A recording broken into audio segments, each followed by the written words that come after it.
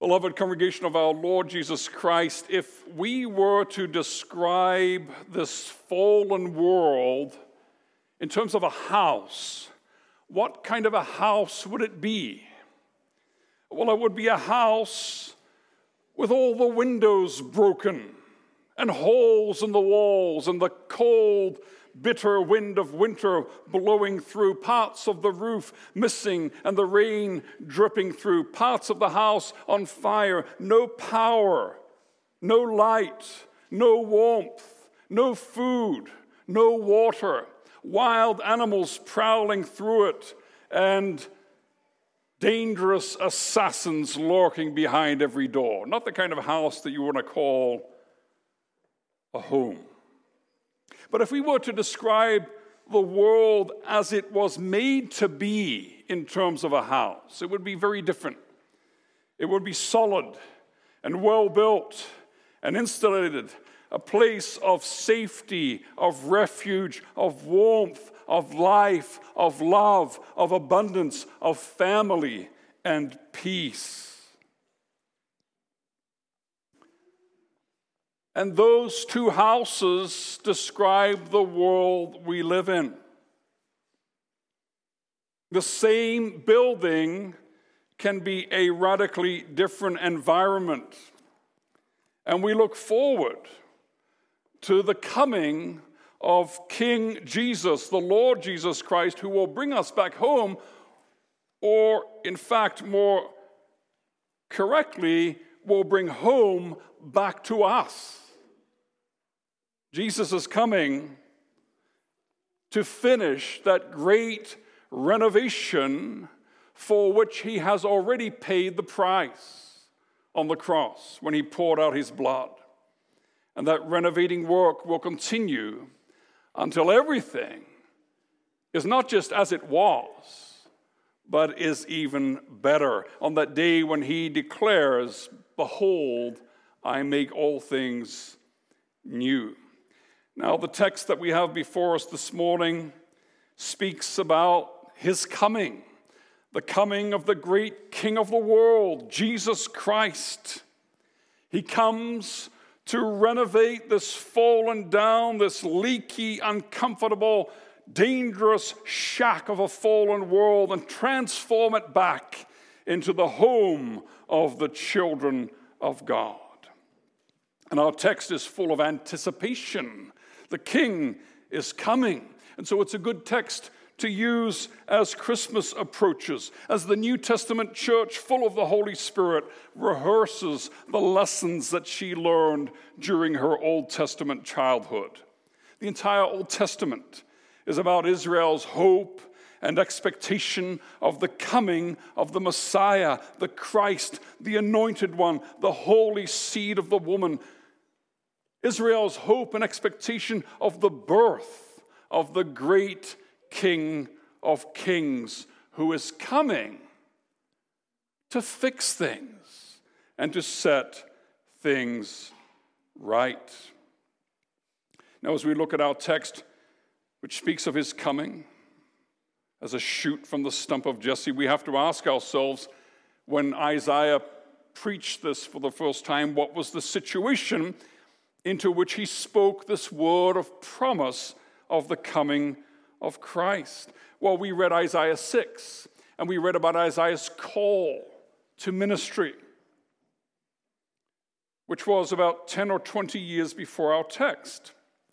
And we read there that God sends him to preach judgment to an unfaithful people. And so the first part of Isaiah is mainly judgment, chapters 1 through to 39. Mainly judgment. And we saw how Isaiah 6 ended with God's people judged and judged again and cut down and reduced to only a stump and a remnant because of sin. And now in verse 1 of our text, we see that judgment is not just on the people as a whole, but it's also on that great royal house of David, which is cut down, which is reduced to the obscurity of its pre royal origins. It's not even called the house of David anymore. It's called the house of Jesse because he was a no one.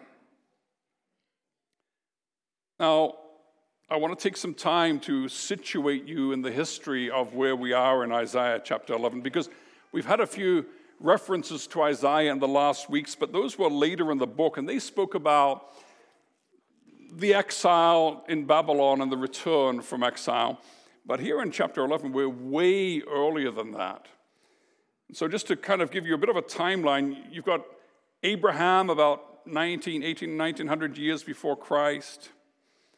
You've got David and Solomon about 1,000 years before Christ. And then you've got Isaiah, who starts his ministry about 740 years before Christ. And in Isaiah's time, in chapter 11 here, he's not speaking about the Babylonian exile and the return, because that's going to be about 150 years later. But he's speaking about the present danger, which is Assyria, not Babylon, Assyria, which is coming from the north and the northwest. And so in 722, Assyria will finally destroy definitively the northern kingdom. Sargon II, he will destroy Samaria, the capital of northern Israel. And the northern tribes will be exiled, and they will never return again. So that's just a few years ago here in chapter 11. Let me rephrase that. That's just a few years in the future in chapter 11.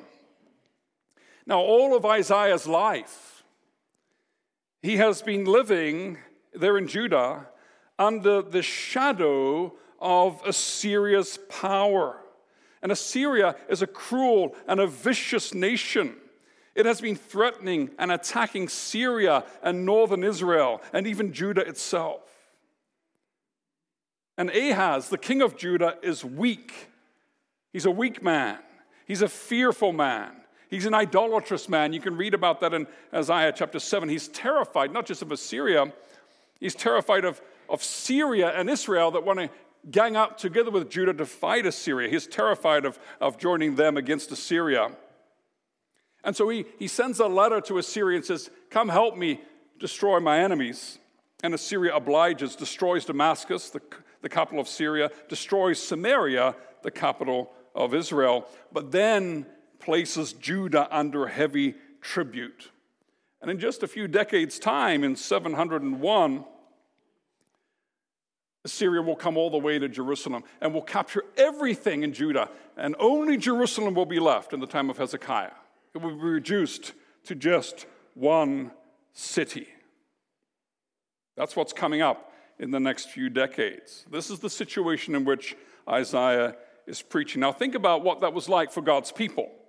From Jerusalem to Samaria is about 100 kilometers. That's like St. Albert to Barrhead.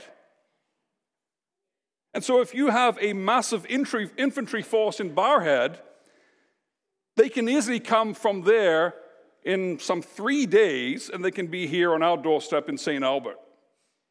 So just imagine that we're living something similar to the people of Israel or Judah in Isaiah's time. Just imagine that for the last few decades, Russian troops have been ravaging BC and northern Alberta, and they've conquered Alberta all the way from the north, all the way down to Barrhead, and they've forced the rest of Alberta to empty our bank accounts and send them all our money, all our food, and all our wealth to keep them away.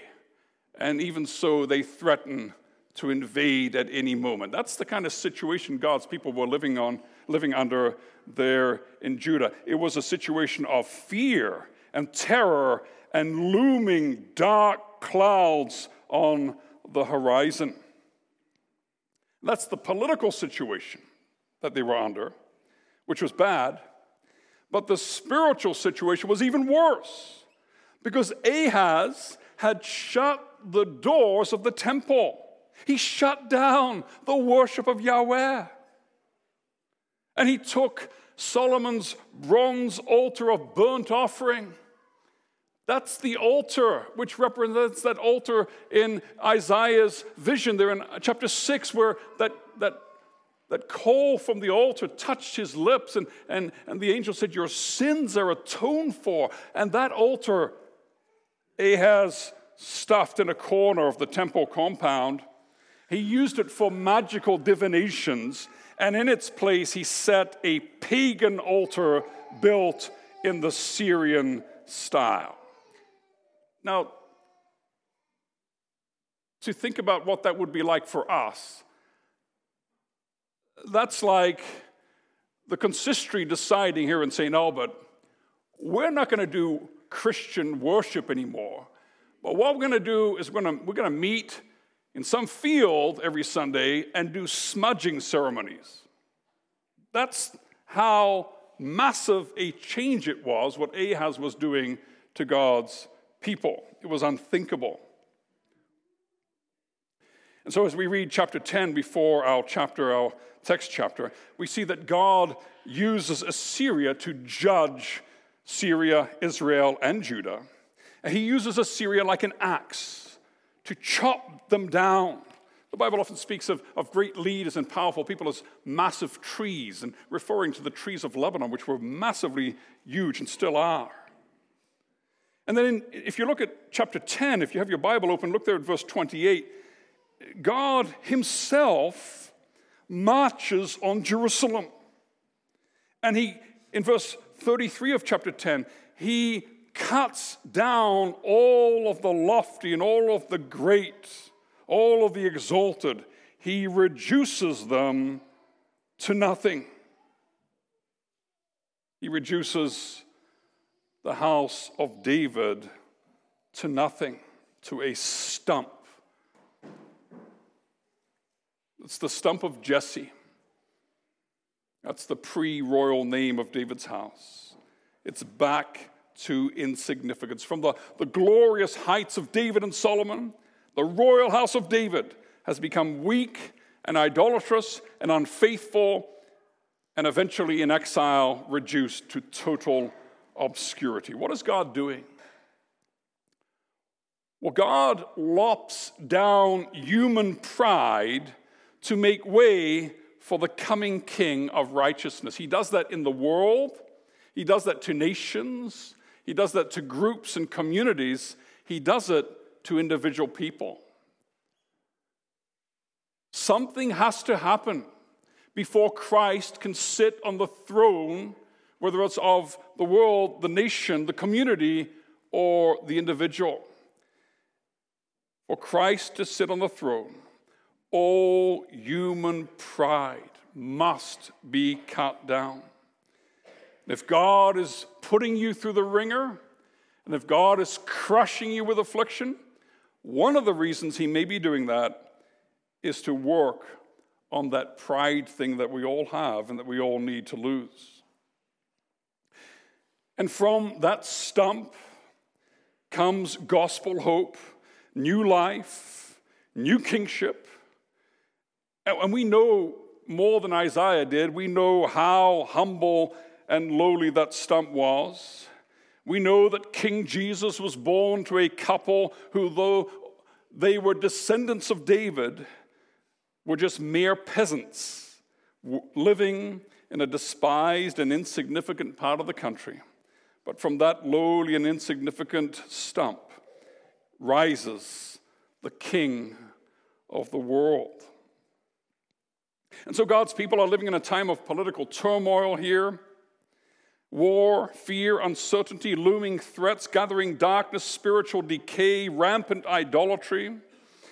And as I said before, chapters 1 through to 39 of Isaiah mainly concentrate on God's judgment on sin. But here, in chapter 11, even in wrath, God remembers mercy. We have here in chapter 11 one of the most glorious expressions of the gospel, of the hope of our Lord Jesus Christ. There will arise a king from the nothingness of what humanity is reduced to. There will arise a king, verse 2, upon whom rests the Spirit of God. And if you count them, how many times the Spirit is qualified here? The Spirit of the Lord, the Spirit of wisdom, the Spirit of understanding, the Spirit of counsel, the Spirit of might, the Spirit of knowledge, the Spirit of the fear of the Lord. That's 7 times. And you remember what the Lord says to us when he greets us every Sunday afternoon, and we get that greeting from the 7 spirits who are before his throne. That refers to the fullness of the Spirit of God.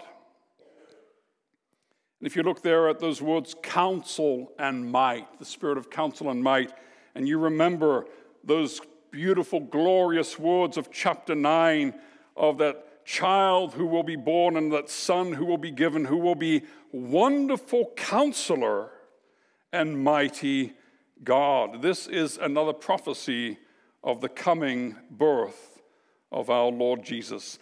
Verse 3, and his delight will be in the fear of the Lord. Now, what is the fear of the Lord? It's not being scared of the Lord. That's not what it means. There are 2 different ways to fear the Lord. Those who live in sin and who love sin fear the Lord because they're afraid of him. But those who love God and are loved by him, when they fear the Lord, this is what it means. It means that they fear to do anything which does not please him. It means a total worship of God in total submission to God's will. And it was the lack of the fear of the Lord that caused all the problems in the first place.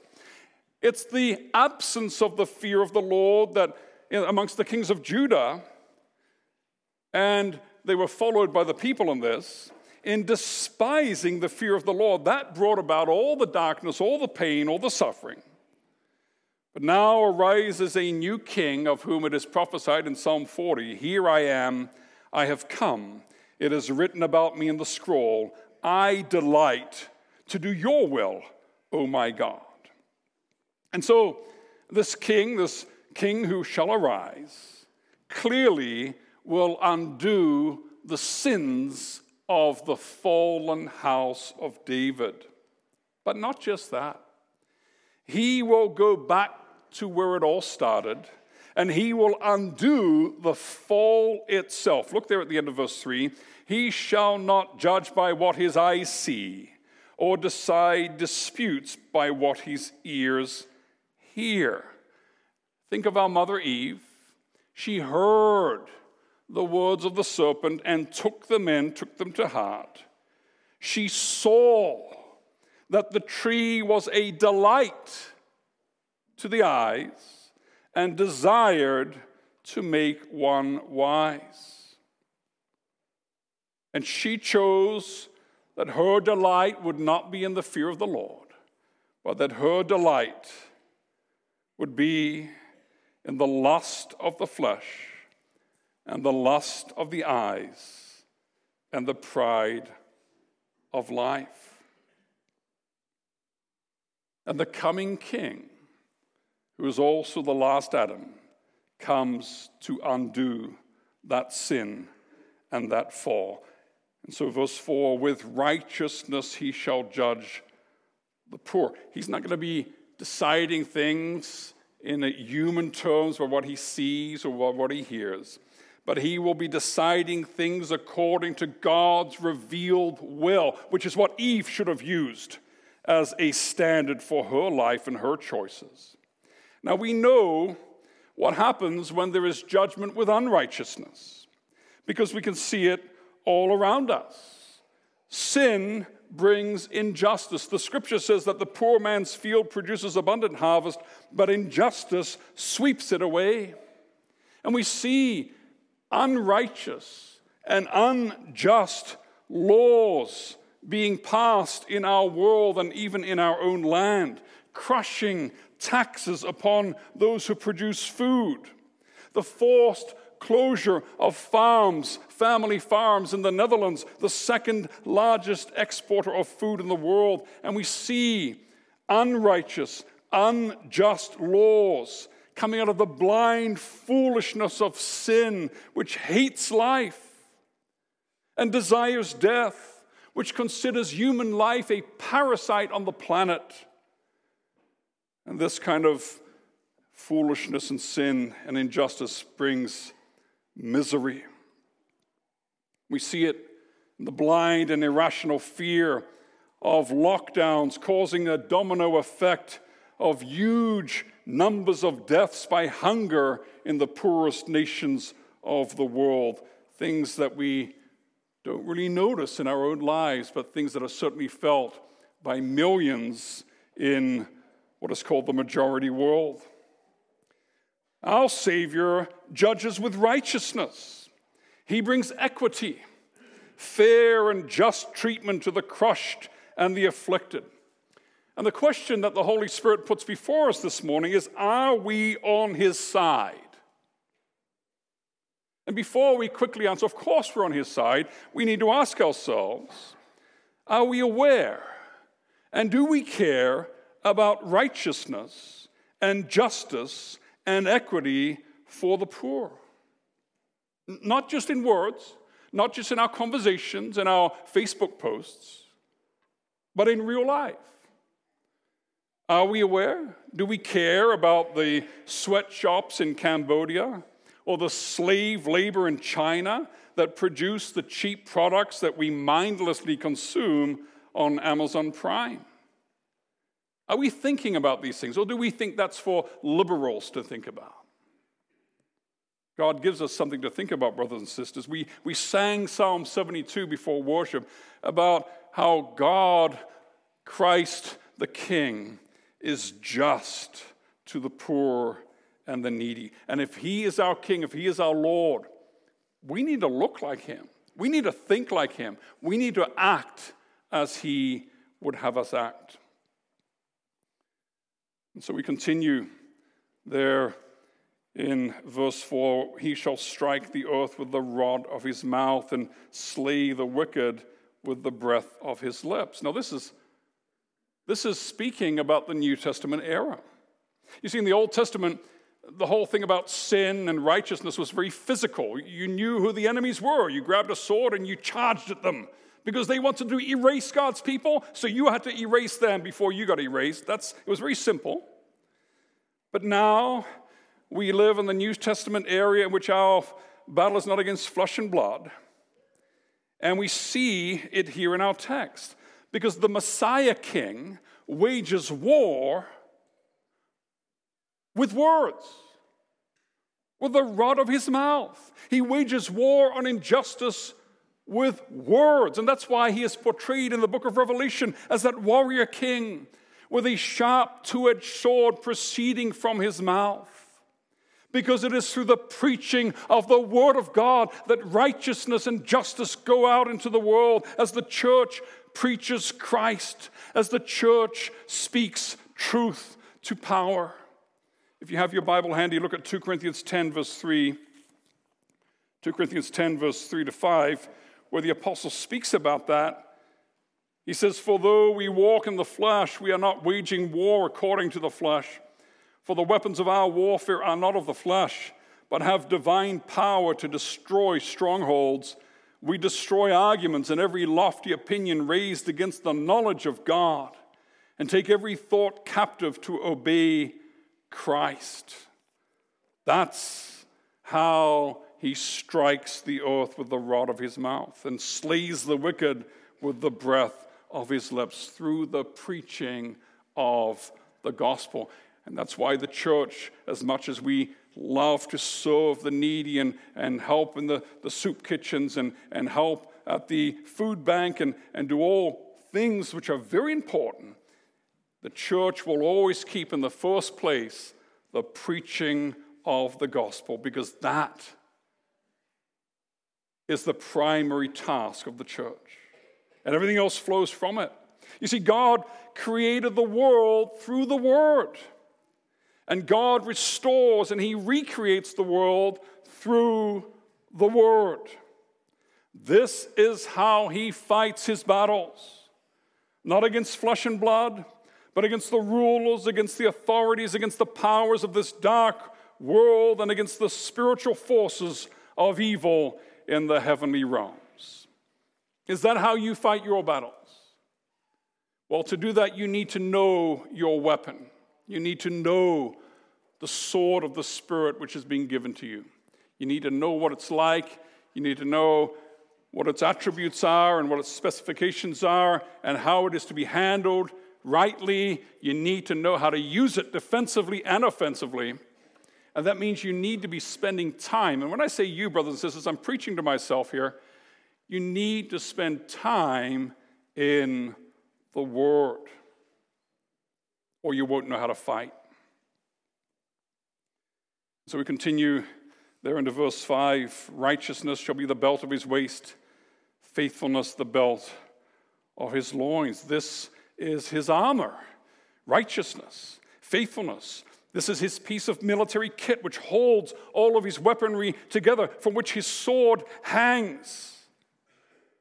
And we saw that some time ago when we were looking at Ephesians chapter 6, where the Lord told us through the Apostle Paul, "Stand therefore, church of God, having fastened on the belt of truth, and having put on the breastplate of righteousness," because our armor looks like the armor of our commander-in-chief.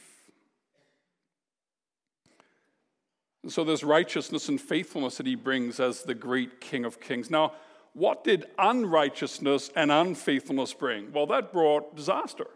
That brought enemies invading, misery, poverty, destruction, wild animals attacking, just like all the curses in Deuteronomy 28 and all the curses in Leviticus 26 coming upon the land, and covenant wrath.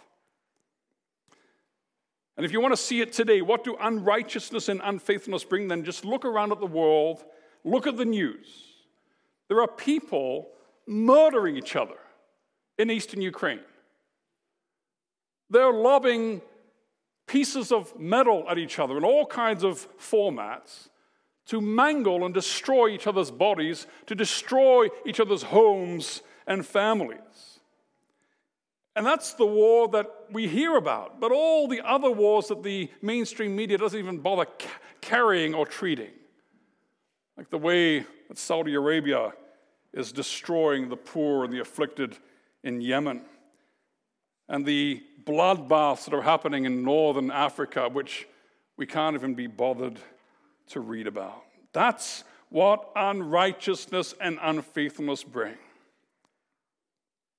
But what does perfect righteousness and perfect faithfulness restore? Well, we see that in the end of our text.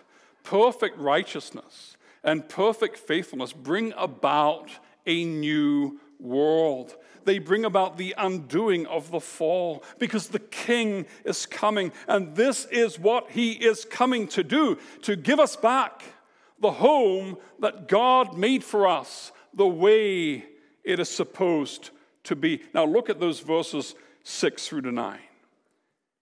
And you can see that it is a clear picture of paradise. Jesus, the King of Kings, arises to bring back paradise.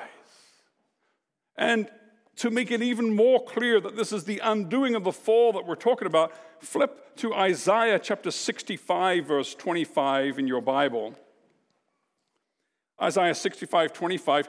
And here the prophet uses similar wording, but he adds something significant which makes it even more clear that he's referring to the undoing of the fall.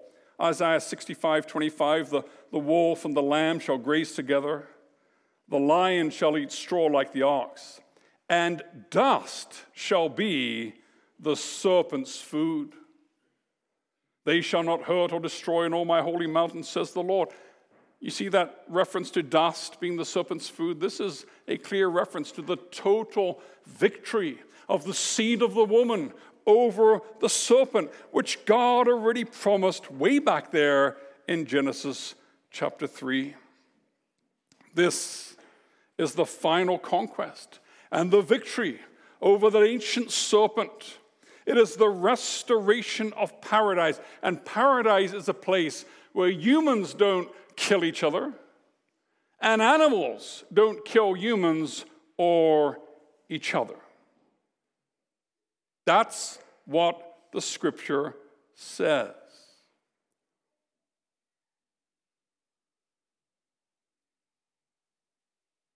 Now, I want to take a moment here to warn you, especially the university students, against the danger of that movement which is called theistic evolution. It is an attempt by Christians, by people who proclaim and confess that they are followers of Christ, to connect scriptural teaching and make it compatible in their eyes and their understanding with modern science and with evolutionism.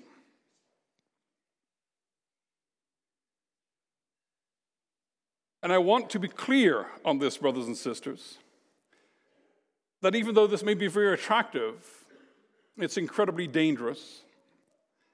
Theistic evolution believes that God created the world, as it's described in Genesis chapter 1 and 2, through the process of evolution. And to just sum it up and cut right to the chase, that means that in their understanding, that when God said it was good, it was good, it was good, 7 times, it was very good, that what God was calling good was a world in which there were catastrophes, in which there were earthquakes, in which the animal ancestors of Adam and Eve killed each other and died of cancer and tiger bites and all kinds of other things, in which there was death and destruction and pain and sickness, and in which nature was red in tooth and claw. And because theistic evolution believes in a God that says those things are very good, theistic evolution is a vile and abominable heresy, because it believes in a different God than the God of the Scriptures. Jesus has come. Emmanuel, God with us, the true God, has come to ransom captive Israel.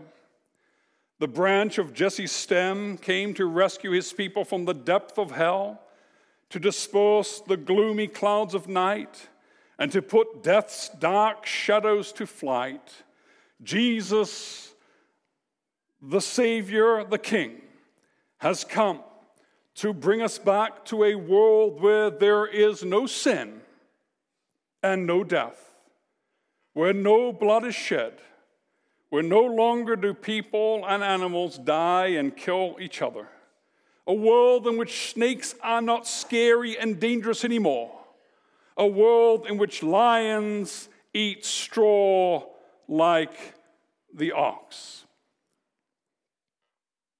And I spoke to a very important scientist once that said very primly, oxen can't eat straw. Straw is for bedding material. It's not for food. Well, if you look it up, farmers can feed. See, straw is, in the word here is what's left over. You've crushed the ears of wheat and you're left with the stalks. It can be chopped up and it can be used partially as nutrition for the herd. It's still done today.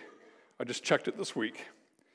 And you remember what God said in Genesis chapter 1, verse 30, that he gave every green thing for food to the animals. God made the world in which animals were vegetarian. And I came across something very interesting this week when you're preparing for a sermon, you often end up reading a lot of things, and it's sometimes difficult to think of which things you should leave out of the sermon, but I want to share this with you. I came across this story, it was back in the 60s or 70s, I think, somewhere in the States, of a lioness, a lion cub called Little Tyke, and she was rescued from her mother. Her mother had killed the first 5 cubs, so the zookeepers were ready for this one. After 5, they were ready, and they saved Little Tyke from her mother. And she was brought up on a wild game refuge somewhere in the States. And they figured, well, she's a lioness, so we better teach her, we better feed her meat, because a full-grown lioness can normally eat about 15 pounds of meat per day. So they tried to feed her meat, and she wouldn't eat it. She wouldn't touch it. And so they asked for help. And finally somebody said, well, put a few drops of blood into the milk that you're feeding her, and then she'll get used to the taste. And if there was one drop of blood in the milk, she wouldn't take it. And so finally, she ended up living off a vegetarian diet of grains and raw eggs and milk. No blood, no meat. She would spend about an hour per day out in the field chewing on the tall grasses to condition her stomach. And she grew to be a very healthy and impressive lioness. There are pictures of her lying down with a lamb. She was absolutely harmless and wouldn't hurt even a little lamb. And so it is possible. And it was certainly the way things were in the beginning. Now this new world, this heaven and earth of which our text speaks, we have already begun to taste it in our lives. Think of Lord's Day 22. I now already feel in my heart the beginning of eternal joy, because that's where it starts. Heaven begins in our hearts. Because sin is no longer on the throne. Christ is king. I am no longer a slave to sin. I am a slave to righteousness. And the peace of God, which surpasses all understanding, guards our hearts and minds in Christ Jesus. That's where it begins. Jesus is renovating the world, starting one heart at a time. And from your heart, it spreads to your life and your words and your actions and your relationships, your family, your home, your work, your contribution to the community and to society, where the first stirrings of heaven are. They make themselves known because there is no longer anger, bitterness, conflict, hatred, selfishness, unrighteousness, the fallen world and the works of the flesh.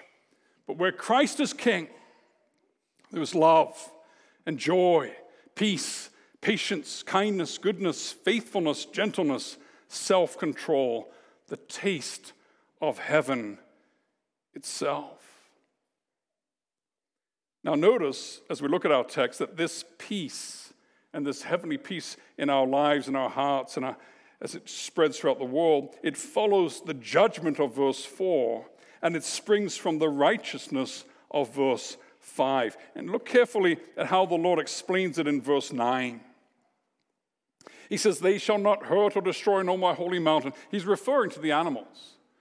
And by extrapolation to human beings as well, because when we fell and we started killing each other, the animals started killing each other as well.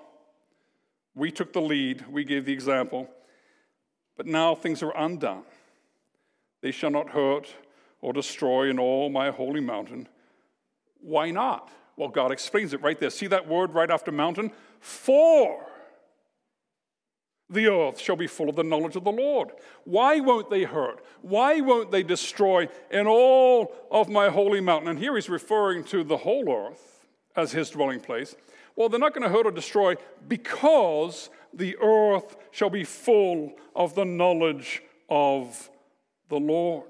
Now, we know what Jesus taught us, that eternal life is to know the Father and to know Jesus Christ, whom he has sent.